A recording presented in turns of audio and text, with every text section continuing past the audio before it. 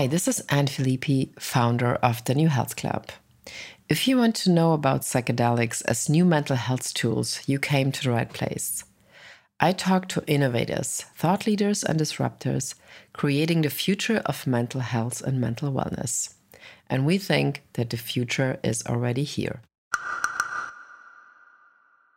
This episode is sponsored by Plant Medicine Law Group, the American boutique law firm serving the psychedelic and cannabis space. PMLG was founded by 3 women in November 2020. Their mission is to expand equitable and legal access to plant medicine and help companies in the psychedelic and cannabis industries succeed in a complex emerging market. PMLG provides clients with strategic expertise to successfully launch, fund, and grow their businesses. They are committed to humanizing the legal process and empowering you with the information and guidance you need to build the next generation of successful businesses. The PMLG team embraces complexity, encourages innovation, and aligns themselves directly with your vision. I got to know Adriana Kurtzer, one of the PMLG founding partners, during a digital conference. She then invited me to join the Interfaith Working Group Faith and Psychedelics. I'm a huge fan of Adriana's and her team, and if you need more information, please head over to www.plantmedicinelaw.com. Hi, and welcome to a new episode of the New Health Club Show. Today, my guests are Leor Roseman and Antwan Saca, who recently launched their study, Relational Processes in Ayahuasca Groups of Palestinians and Israelis. Which means the two of them had Palestinians and Israelis drinking ayahuasca together and study empathy and mutual understanding after the ceremonies. Leor Roseman is a postdoc at the Center for Psychedelic Research, Imperial College London, where he received his PhD and MRES under the supervision of Dr. Robin Carhart-Harris and Professor David Nutt. His research is focused on the neural and psychological correlates of the psychedelic experience and the therapeutic application of psilocybin for depression. Currently, Leor is investigating the psychosocial potential of psychedelics. Antwan Saca was born in Jerusalem to a Christian family from the city of Bethlehem. He has spent his adult life working towards the dream of peace and justice in the Holy Land. He spent 5 years at the Holy Land Trust, serving also as director of programs where he experienced community healing approaches that strengthened his interest in nonviolent, compassionate activism. Since then, he's focused on community dynamics and many forms of personal, collective, experienced, and inherited trauma that influence conflict resolutions in the Holy Land. He believes that healing the pain of the past is a prerequisite for healthy relationships between nations and, ultimately, peace. Antwan serves as an associate at Leaders Quest, walking and learning among the world leaders in their search for aligning profit with purpose in this rapidly changing world. He was also a youth leader and a member of the One Voice movement. Antwan graduated from the Arab American University of Jenin with a BA in public law. So here they are, the two of them, with a very special topic. Since Leor and Antwan's paper, to quote the study, presents a phenomenological investigation centered on intersubjective and intercultural relational processes, exploring how an intercultural context affects both the group and individual process. So you could also say that Leor and Antwan are looking into the pain of a land, the compassion people could have in the future with the support of ceremonies like ayahuasca. And they also explore the ideas our brains have about deep-rooted conflicts and disagreements. Overall, a super fascinating topic, I think. I heard about Leor's and Antwan's study a while ago, and I was really fascinated by the idea and thrilled to learn more. And so now, here they are, talking to us, and I hope you enjoy the show. Here's Antwan and Leor Roseman. I'm super excited to have you guys on the show today. You're both in Israel. with a lot of sunshine as opposed to Berlin, which is very rainy. So Leor and Antoine, great to have you on the show. And of course, I think we only have one topic today, and it's called your study, Relational Processes in Ayahuasca Groups of Palestinians and Israelis. I mean, if I heard this the first time, I think it took me like a week to kind of think how this could look like if you put these two groups together. So I think it was in this whole psychedelic ecosystem, it was really the most extraordinary thing or study I heard of. So, of course, the first question would be, how did you guys come up with the idea? Yeah, I guess for me, the beginning was I'm a neuroscientist in Imperial College and doing like neuroscience research for quite a while, and then doing research on therapy for a while. But on the personal level, I'm an Israeli that lives in London and kind of wanted to bring some healing back home. And also a lot of my journeys and my personal processes has been in groups, and the group has been playing an important part of my journeys. So I kind of wanted to expand into studying groups, studying dynamics between individuals, studying relational stuff. So this is the title, Relational Processes. So I had kind of a motivation to do this and a motivation to do work from home. So these two were joined into this idea of studying groups of Israelis and Palestinians to drink together and maybe creating groups like this in the future. With that kind of intention of peace building or liberation, and things like this. But obviously it's also like an idea that's out there, we didn't come up with the idea. It's like the idea of let's, turn on people to psychedelics and it will bring peace is kind of like an idea that's there, part of the culture in a way. Yeah. But I still feel like, and maybe Antoine, you can talk about this. I still feel like in terms of the classic depression questions, it's like, oh yeah, of course, there's a clinical study. But I feel in terms of these kind of questions, it still needs somebody always to give the last kind of push to do this. Yeah, for sure. In a way, we did jump into studying what exists because this is not an existing project where you have Palestinians and Israelis coming to drink together with an intention of looking at the dynamics of conflict. It's a space where people have been jumping for personal growth, for self-healing, and the reality of the conflict makes it present in those spaces.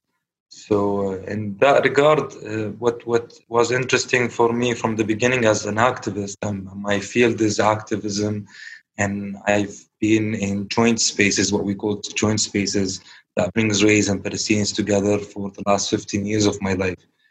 And even in this activism field, we realized that the past has, to a great extent, defined or limited the possibilities. And that past holds a lot of traumatic experiences in it. So coming from the field of activism and trying to understand what has been inhibiting us as two nations to achieve what is possible brought me to encounter the element of trauma in this journey. And once you do start learning more and more about the possible ways of how people are dealing with the personal traumas or the collective traumas, then you start noticing communities who have been doing this again for not necessarily with a focus on the conflict, but personal growth, which in a way brought us to encounter in the study the reality that they've had encounters with the conflict in those spaces, but not necessarily held with that intention. Mm-hmm. Okay. If you read the study, there seemed like 4 physical places where you did this. So what was the environment, or let's say the setting where you guys did this? So just to emphasize the study that we did, we started as observational research. So we studied groups that are already happening. We didn't create those groups. So it's kind of a anthropological or a fieldwork kind of study, doing a lot of interviews and people who participated in these groups. So Antoine and me, we did a road trip of a month in Israel and Palestine and interviewed many people. And they come from 5 different groups. Some of the groups are organized by Israelis. There's one group organized by a Palestinian and one by a European. And So that's kind of the context, and it happens all over. So it's like there's no one location. It's like moves between locations. It's usually in nature, but sometimes in houses of people as well. Okay, maybe you can lead us a little bit through the setup of the study. So everybody's meeting in a place, they maybe have a conversation first, and then people had to agree to do ayahuasca also, right? So was there kind of screening calls before or conversations? Because, as we know now, a lot of psychedelic treatments, like even if you go to a simple retreat, you would need like a couple of rounds with therapists or even psychiatrists now, for example, with field trips. So maybe you can talk a little bit about how the preparation, because it's a really very, very emotional topic for these people who were part of the study, right? Sure, yeah. So again, this is not our preparation. This is groups that already happen in the underground. And this is there's the context that's called neo-shamanic. So neo-shamanic context is kind of indigenous meets West. And a lot of times there are communities that form around it. So it's not just like a one-time going to a retreat. It is like drinking with the same group of people that's kind of changing a bit, but drinking on a regular basis, maybe once a month, maybe once a year, depends. Different groups have different frequencies. And screening there sometimes happens. Sometimes it's a bit more loose. It's usually like a friend, bring friends kind of thing. And in many times, the facilitators do a conversation before. But a lot of times it's like a friend is responsible for the friend that he's bringing. And that's kind of some form of screening in a way. Okay. Yeah. Interesting. Okay. And how did you, let's say, pick the people that were actually drinking? Like, was it something that you guys put together, like almost like curated in a way? So we had a few connections to those people that are already drinking, and we wanted to interview them, and we asked them their permission. And it's called like a rolling, so it's a rolling procedure. So each one sends us to the next person. Okay. That we interviewed. And we try to make it balanced, Israelis and Palestinian, and gender balanced, and kind of have people from different backgrounds. Were you also like kind of joining them in the ceremony, or were you just kind of observing what was happening? Yeah, I did some participatory observations, so means to be part of the ceremony. But most of the data for this study is from interviews. So interviews conducted after the ceremonies. So you talk to people right after, like straight after the... Not necessarily right after. It can be months after, more. Okay. Of course, I read the study, and the couple of quotes from the answers you put in there. Basically, you could say some of them are saying that they didn't feel at all any kind of specific religion anymore that they would belong to, like neither Christian nor Jewish nor Arab. So what I find interesting about this is in the beginning of the whole psychedelic movement, the podcast like last year, the new psychedelic movement, a lot of people were actually responding very interesting to Sam Harris, to this idea that he says, I would like to have a spirituality without religion. So like this neutral spirituality that is not, kind of related to a big religion that you might grow up with. And but we had a couple of conversations also with Zach Kamenetz, and who you might know, the psychedelic rabbi, you could say. And I also talked to him about this, that then often in psychedelic experiences, even if people would like to have a neutral spirituality, they come back to their religious setup without even wanting to have it. Can you guys talk about this, like how this worked in the study, or what your experience was there?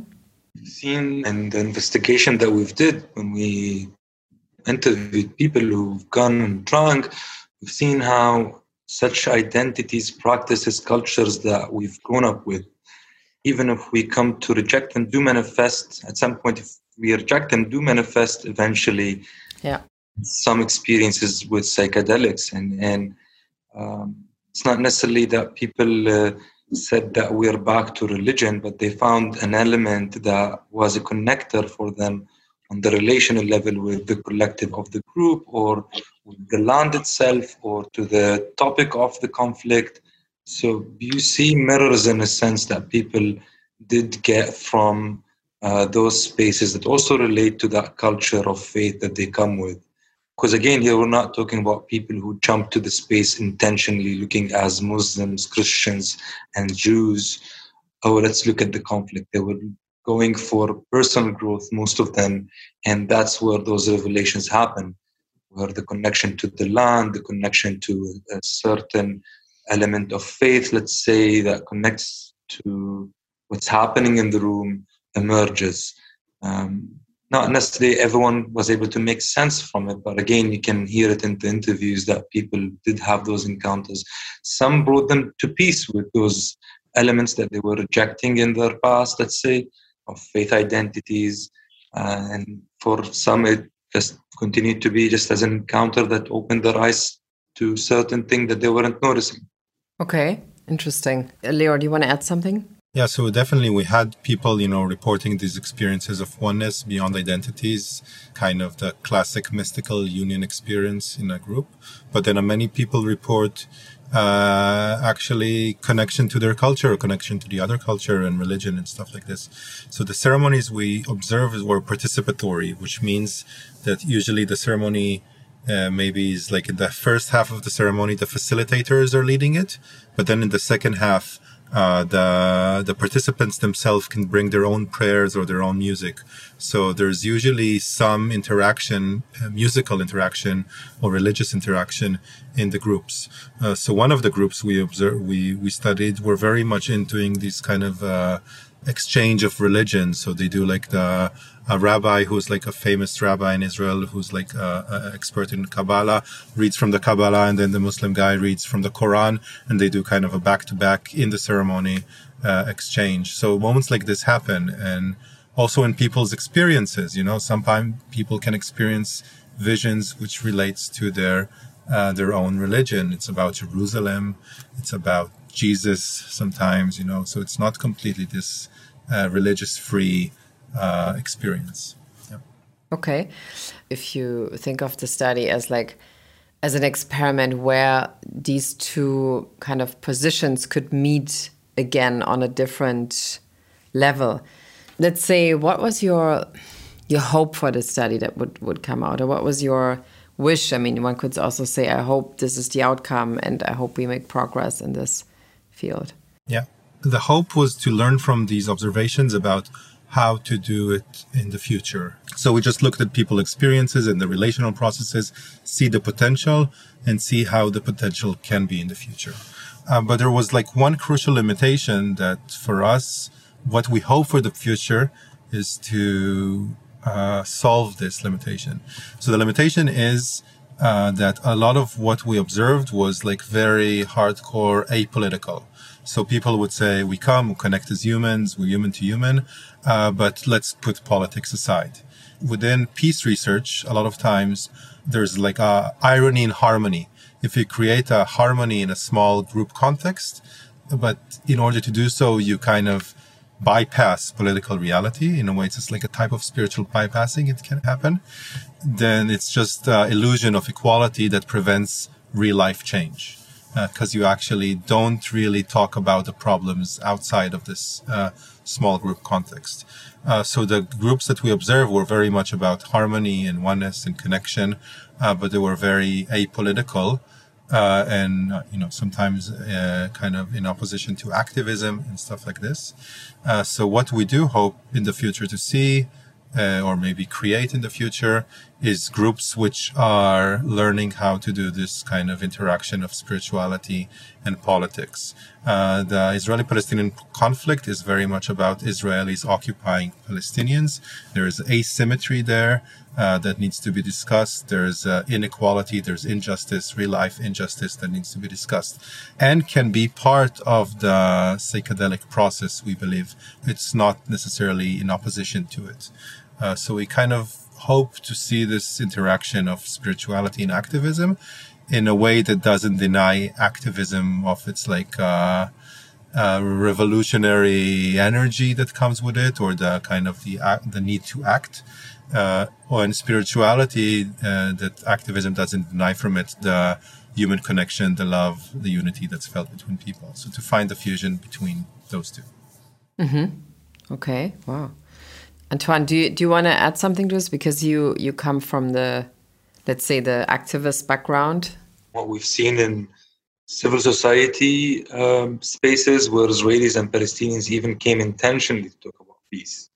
So we see very similar transformative experiences that people have encountered in those spaces when they meet each other, when they meet the human in the other. And as Leor has mentioned, this pushes in a space of conflict that is so traumatizing and it's so heavy, pushes people to try in a way to avoid politics because they don't know how to deal with what exists outside the room when you bring it into, let's say, in contrast to this human connection that happens inside the room. And we know for sure that this kind of spaces are not going to disappear. Israelis and Palestinians will continue seeing each other, whether in joint spaces related to politics or even in just going to therapy. So the wish and the hope for is to be able also to develop whatever tools that can support communities to maintain, to entrench more the transformation that happens in those joint spaces where people do encounter the other in that level. And we're not talking about a regular encounter here. We're talking about an encounter that really goes deeper into showing the humanity into the other of the other. And again, we don't want to lose that transformation, but we don't want to create a bypass. We don't want to create somehow of an illusion that being called humans together would solve our reality. And so to maybe diving deeper into understanding what is missing there to maintain that transformation, to keep it resilient. As mentioned earlier by Leo, the preparation weren't also necessarily done with that intention. It's mostly related to the personal experiences. And so there's a lot of beauty basically that happens in those spaces that we need to look at, learn from, and also integrate in the bigger picture outside. We're talking about relational mechanisms that are being challenged in those spaces, that are being driven out of comfort zone and going into stretch zones. And if that could be done in that space, then we do need to learn what are those things that happen there and maybe to try and open those conversations on the nation level and see what did those people encounter and see and experience that made them see beyond those master narratives that have made us stuck for the last 27 years of peace process attempt that has failed. Oh, okay. When I listen to you, I feel like, do you think there should be like a psychedelic consultant now for governments in terms of peacemaking efforts? I mean, it sounds now like ho, but it's actually, it seems like a really good idea because, and for example, I feel like the whole Holocaust thing here in Germany, I mean, there are these monuments, there are these days where you remember the Holocaust, but like, I mean, we talked briefly in the beginning about this. It never really changes anything, I feel. Like the underlying trauma, which we now start to understand with, because of people like Rachel Yehuda and you guys, like, I mean, I feel like when I heard about this the first time, I feel like the whole kind of remembering culture who doesn't exist anyway doesn't really do anything for the real transformation in this thing. So do you think that in the future, like, or in the near future, there might be something like an advisory board for politicians that has experience or like create something like you guys do? Do you think that would make sense? Yeah, for sure. Psychedelics are an amazing tool that can help communities out.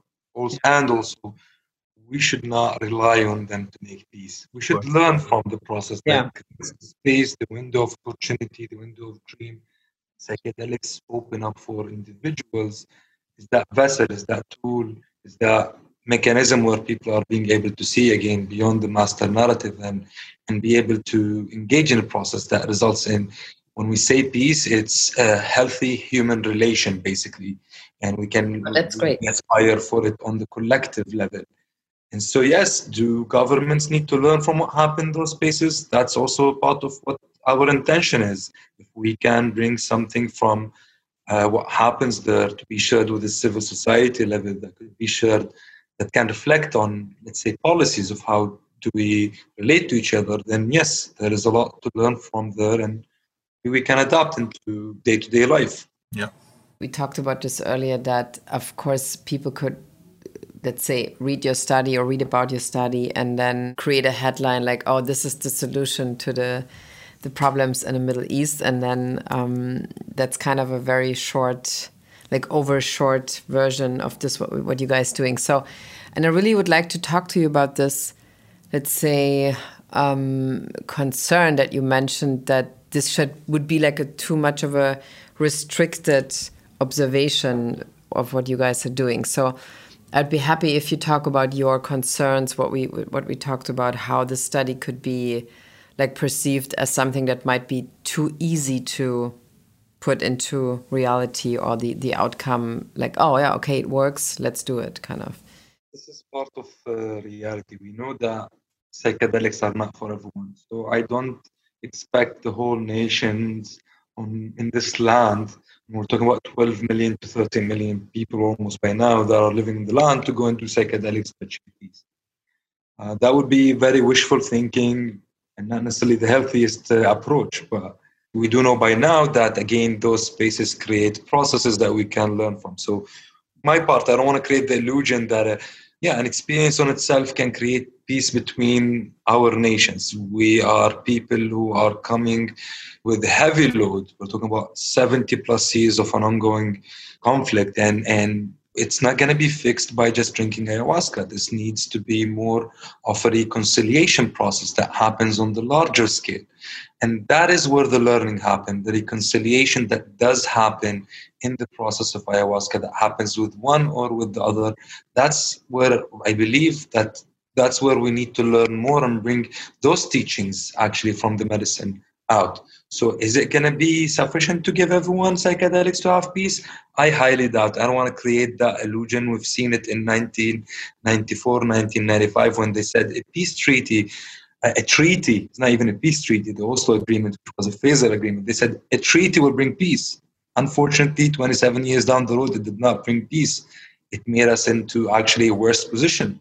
And so the lessons learned teach us that we should have a process that goes into reconciliation of the deepest wounds, as we've also learned with psychedelics and other experiences that would allow maybe for a huger, larger scale civil society reconciliation. So just to depend on psychedelics would be creating an illusion. Definitely. Yeah, I agree. I think our study sometimes, if it's like just titled, can psychedelics bring peace, or like what we're trying to do is be part of a peace initiative, peace movements. There are many projects working in many directions and many good people around doing different things. And this is our contribution to it. We don't see it as the only solution. We see it as part of maybe a solution, part of a developing approach to the conflict that we're doing. But it's not the solution. It's a part of, hopefully, some solution. Yeah, okay. I mean, the study is executed, you could say, like in the context of Imperial College. Robin was involved, Kat Harris, Natalie Ginsberg from MAPS. So, I mean, how was it perceived in the, let's say, in the science community? Because it is kind of a very unusual, if you look at other studies, like, I mean, once a week there's a study that is, again, like based on, I don't know, like antidepressants, anorexia, addiction. But these kind of topics are very rare. So how's the perception in the, let's say, current science community? Mm-hmm. Yeah, some like it, some don't. The medicalization of psychedelics was chosen as a strategy of mainstreaming psychedelics, which means psychedelics are not just a tool for therapy. They are more than that. There's a culture behind it. There's a lot of things behind it. And the focus on therapy is a strategy to bring psychedelics into the mainstream. The risk of that is that focus becomes the main thing, becomes the only thing, So what we see now in the medicalization and mainstreaming of psychedelics is that the discourse and the narrative has become so much narrowed on personal healing and personal mental health that it forgets the bigger picture of things, So what we try to do in our study is also to bring that twist, It's not just therapy. It's also therapy. It's also healing. It's also healing individuals. It's also healing relations. It can also bring other things. It's a cultural tool as well. So people like that because they understand that, they expand it. But some people within the scientific community would rather not to have politics around, They want the straight kind of clinical narrative that won't make them worry too much, Yeah. So I think it's dividing, I think, opinions. Yeah. But I mean, there must be also like other people who think this is like a serious offer to make the world a better place, what you guys are doing. So for sure. Yeah. There must be also people coming in and really kind of wanting to support you with this, right? I mean, in a way that you might not have expected before. Yeah, for sure. So Christian, you spoke about Christian Angermeyer before, so he'll, supports our future projects, and MAPS and Moshe Tov Krebs supported this project that we're talking about right now. And more people want to be part of this. Yes, definitely. Okay. On the study that you can read online, and we will post the link, of course, the quotes that you have from the people who were in the study, I mean, they seem like really super emotional, like what they experienced. So what was the thing that was the most touching for you personally that people said? There are a few things, but I think for me, when you do qualitative research, you're always expecting a surprise. You try to bring a bottom-up stories as a researcher. You don't want to impose a theory from the beginning. So what was surprising me also on the emotional level, and I cried in many interviews. I was like crying in many interviews from hearing the stories. But there was stories of trauma that also were igniting hope in people and kind of making people change makers. And when they tell those stories, there's something like it's an event. It's an important event in their life, like having a vision of the collective trauma. So Palestinian having a vision of the Nakba, or Israeli having vision of doing a house arrest and then experiencing it from the side of the family. But what I was excited from hearing those stories is actually what happens immediately after the vision, and they are becoming kind of a messenger or a person who wants to create change, and it kind of brings a lot of hope. And those visions have like almost like a message of liberation or emancipation. And in these moments, I usually like cried, and I cried a lot. So it's like, but something really touched me there. The question of trauma is kind of keeps coming up in this project. So the healing of collective trauma. And I think I saw there another angle in which trauma is also like something you heal, but the healing of it is also a process of like reparation of the future, of trying to create change. So trauma can be hijacked, so if you look at how Israeli state is dealing with the Holocaust trauma, it's kind of hijacked to enforce the Israeli narrative and excuse the way Israelis are treating Palestinians. But it can also be a force of universal idea of emancipation when you connect to it deeply, I think. But those few stories they really ignited that in me. I was really touched by them. So their connection to trauma was making them change makers and seeing themselves as important actors for the emancipation of Palestinians. Mm-hmm. Wow. Antwan, what about you? I mean, similarly, when we did the interviews, I did the portion of interviews with the Palestinians. So when we're talking about Palestinians, we're talking about Palestinians who lived in 1948 and the West Bank here. And when you come and meet the communities right now, you can feel how the identities have been not only segmented, but have shifted over the years in a way, where even the role of what does it mean to be a Palestinian who resides in the state of Israel and a citizen of the state of Israel, what does that mean for Palestinians of 48? And once you hear the stories and you see how they're actually reconnecting to the inherited collective story that connects them to the general Palestinians, what Leor pointed out towards is that really finding that space of what the ground that they're standing on right now means in their life. What's their responsibility? What's their connection to this collective? And how can they become, in a way, some of them did mention about being the middle person in a way between their collective Palestinian brotherhoods and sisters and the Israeli community that they reside within. So you see like that encounter and that owning up of that history, that it's painful, that is usually the last thing we as Palestinians would even identify as part of our identity. Although we speak about it 24 hours, the pain that we've experienced since 48, but we don't necessarily see that it is part of our identity.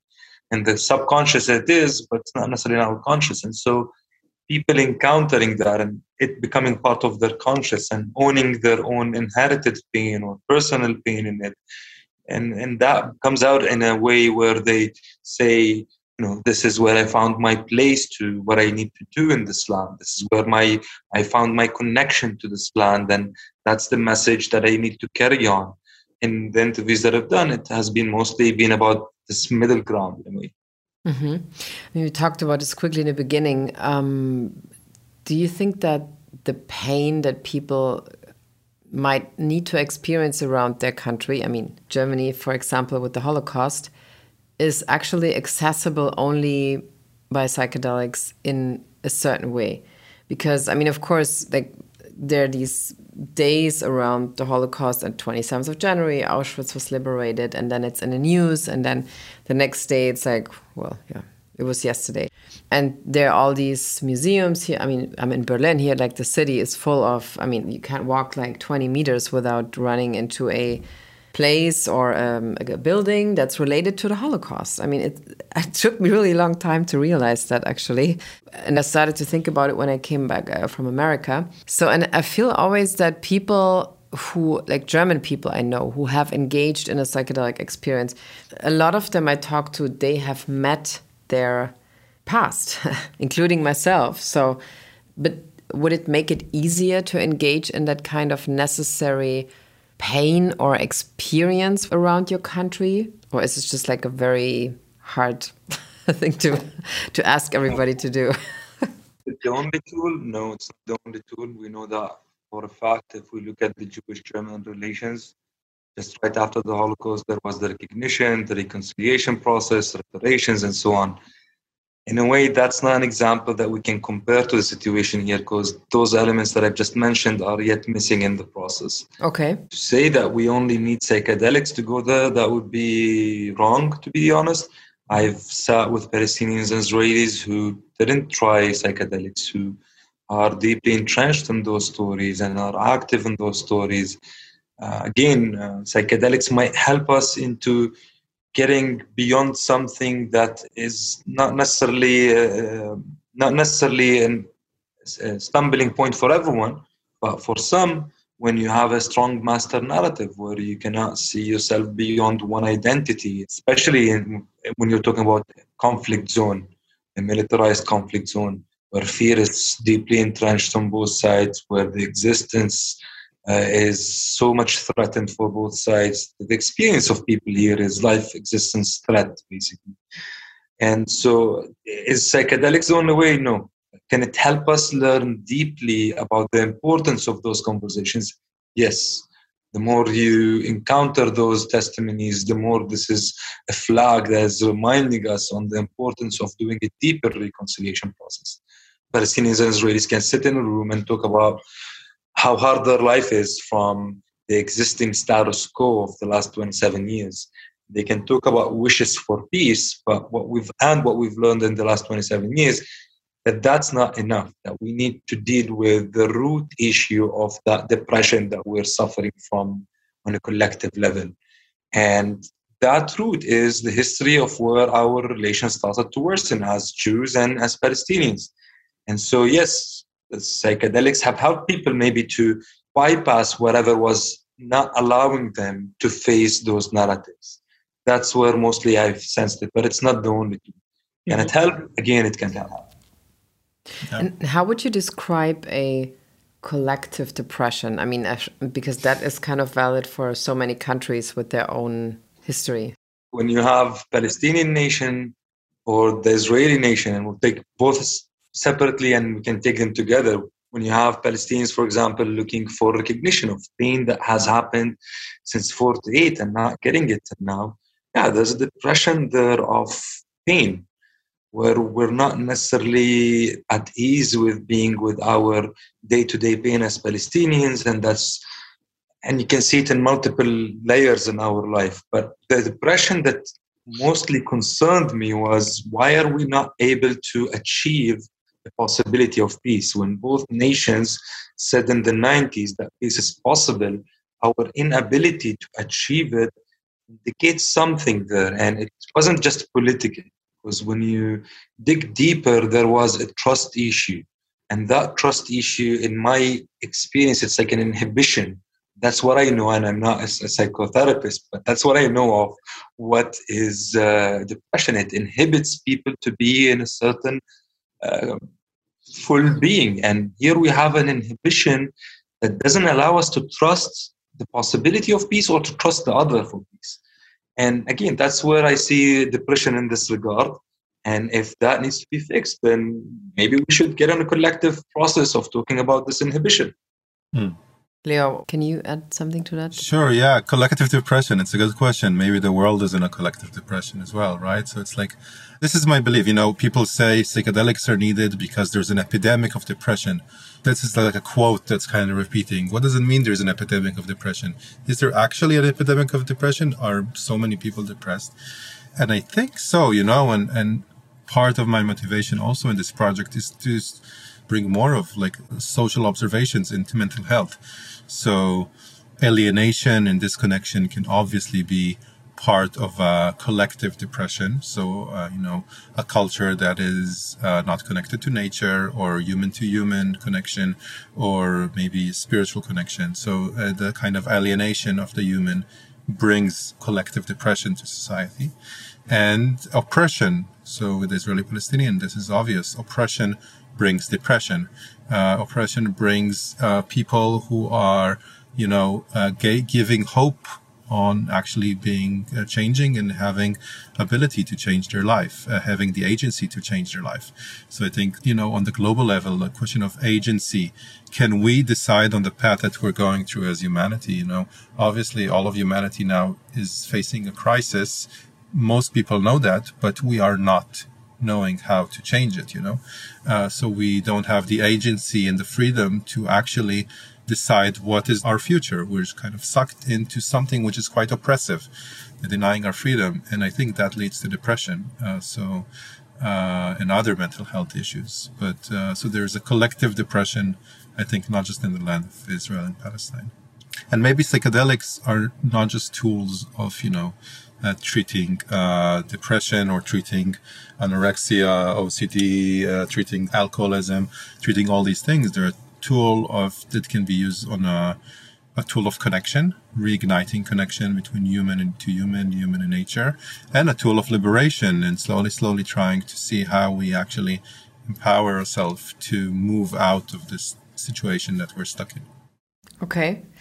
If you look at the results now of this study, what would be, let's say, your follow-up study where you would like to test or look into the next topic in the terms of that first results?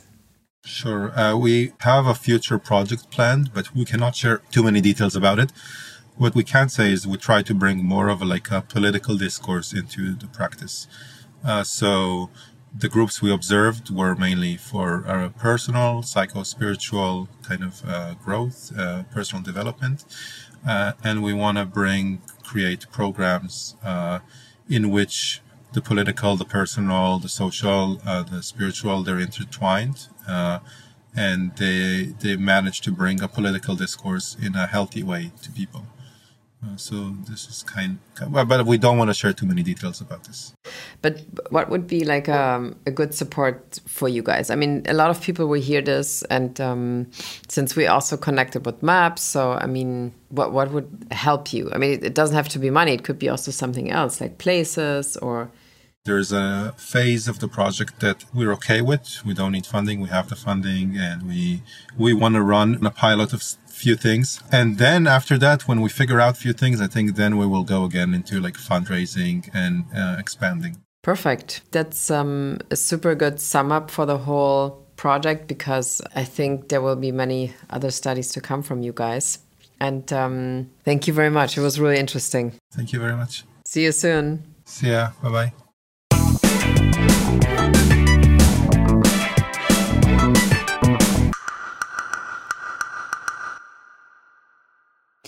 We hope you enjoyed this episode of the New Health Club Show, and please follow us on Twitter, Instagram, Facebook, or if you would like to sign up for our newsletter, please go to www.thenewhealthclub.de and subscribe to the newsletter.